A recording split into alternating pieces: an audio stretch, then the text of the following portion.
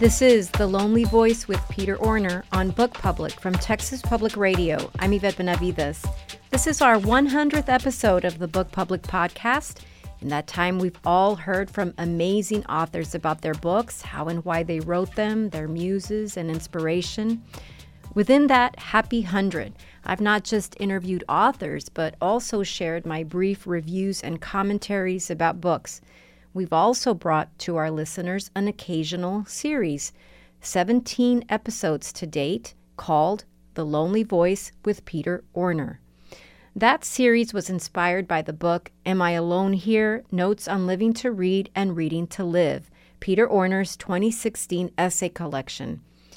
It's a book of essays about reading, but also about a lot of other things. It's a book that makes you want to sit alone someplace and read. C.S. Lewis is largely credited with having said, "We read to know we are not alone." So what's the story? Are we alone or aren't we? Well, yes and no, and that's truly the best possible answer. In Am I Alone Here? Orner sets the stage for the necessary condition of solitude in his introduction, though he says he's always been suspicious of introductions. But the point is that he's alone in a garage that he uses as an office. He is alone, utterly. He's also thinking about the death of his father and shares that in the year or so after his father died, he really couldn't write fiction. He says, quote, "Since it is my job to obliterate blankness with words, I felt adrift." Recalls Orner, "It was April and snowing. Light flecks of snow melted on my face like false tears. We dropped an urn filled with soot into a small square hole and walked back to our cars." Grief weighs heavy, regret even more. And I found that without a certain lightness, I couldn't imagine my way into other people's lives. It was during those befuddled months that something occurred to me. Don't laugh. All these years of reading and trying to write, hours beyond hours of reading and trying to write, and one afternoon in a garage it hits me. The whole time I've actually been alive. How long did I think this dress rehearsal was going to last? Somewhere along the line, these notes began to morph into something different from what I'd originally intended.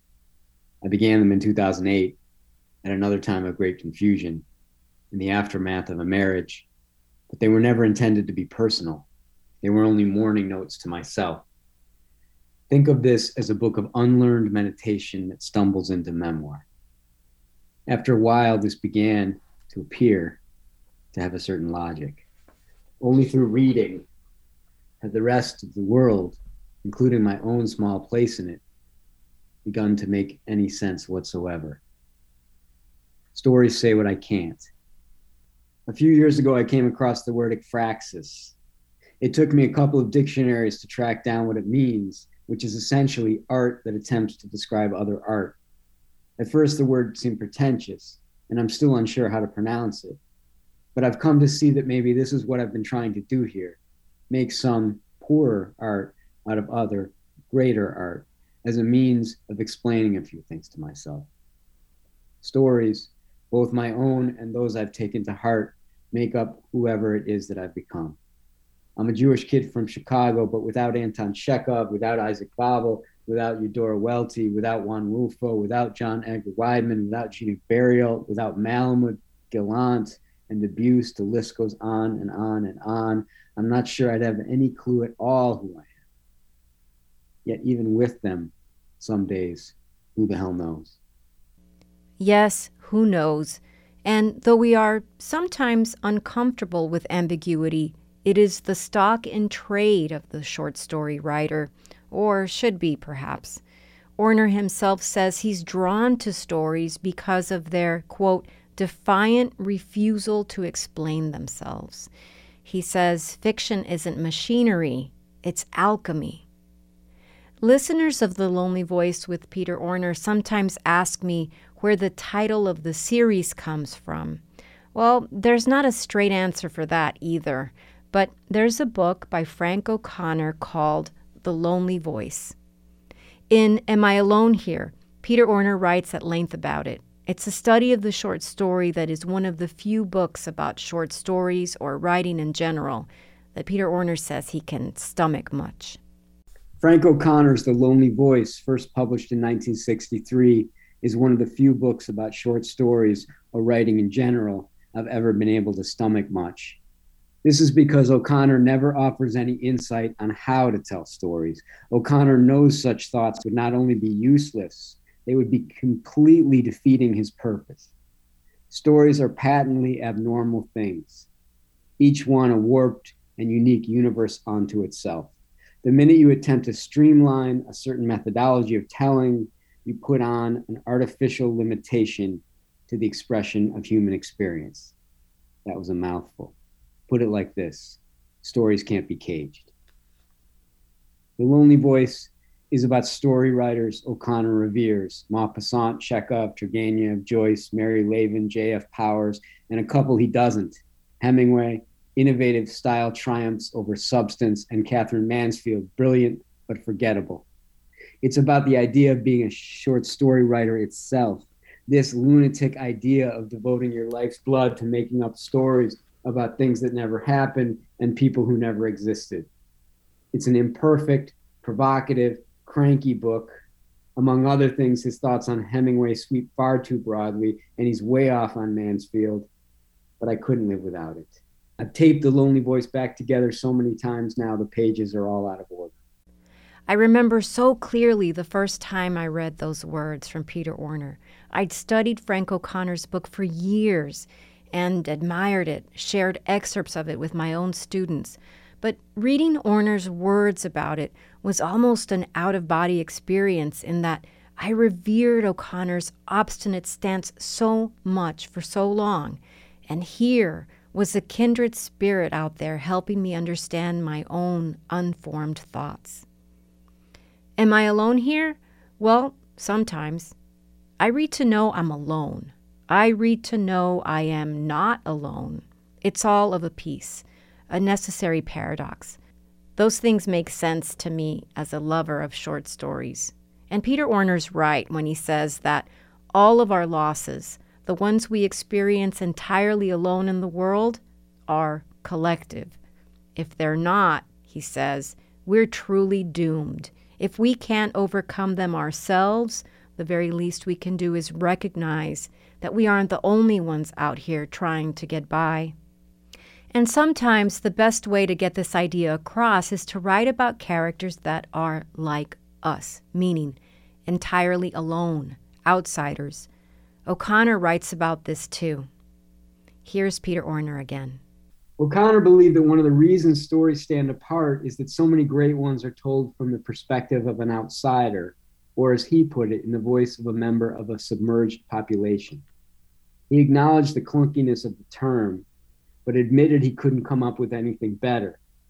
Members of a submerged population are people who, for whatever reason, either by force or by choice, have been excluded from what might be called majority society. Often, they are people without material, political, or social influence. To illustrate his point, O'Connor recalls Ivan Turgenev's line about all Russian writers having emerged from under Nikolai Gogol's The Overcoat. Gogol arguably was among the first writers to thrust a true nobody, a common clerk, into a starring role. And here's something else. Why short stories?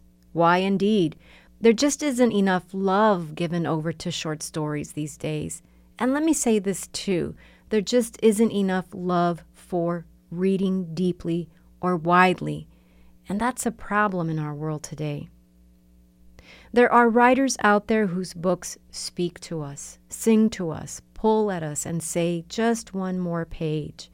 The mind meld is impossible to articulate. It's a totally ineffable Corsican thing that you just can't put into words. The only thing you can do is read more stories to experience it again, to understand it. A lonely voice speaking the words in our mind as we read, in solitude. I'm old enough to know that your people, the real ones, are rare. In the context of the Short Story Club, that's a pretty thin assemblage.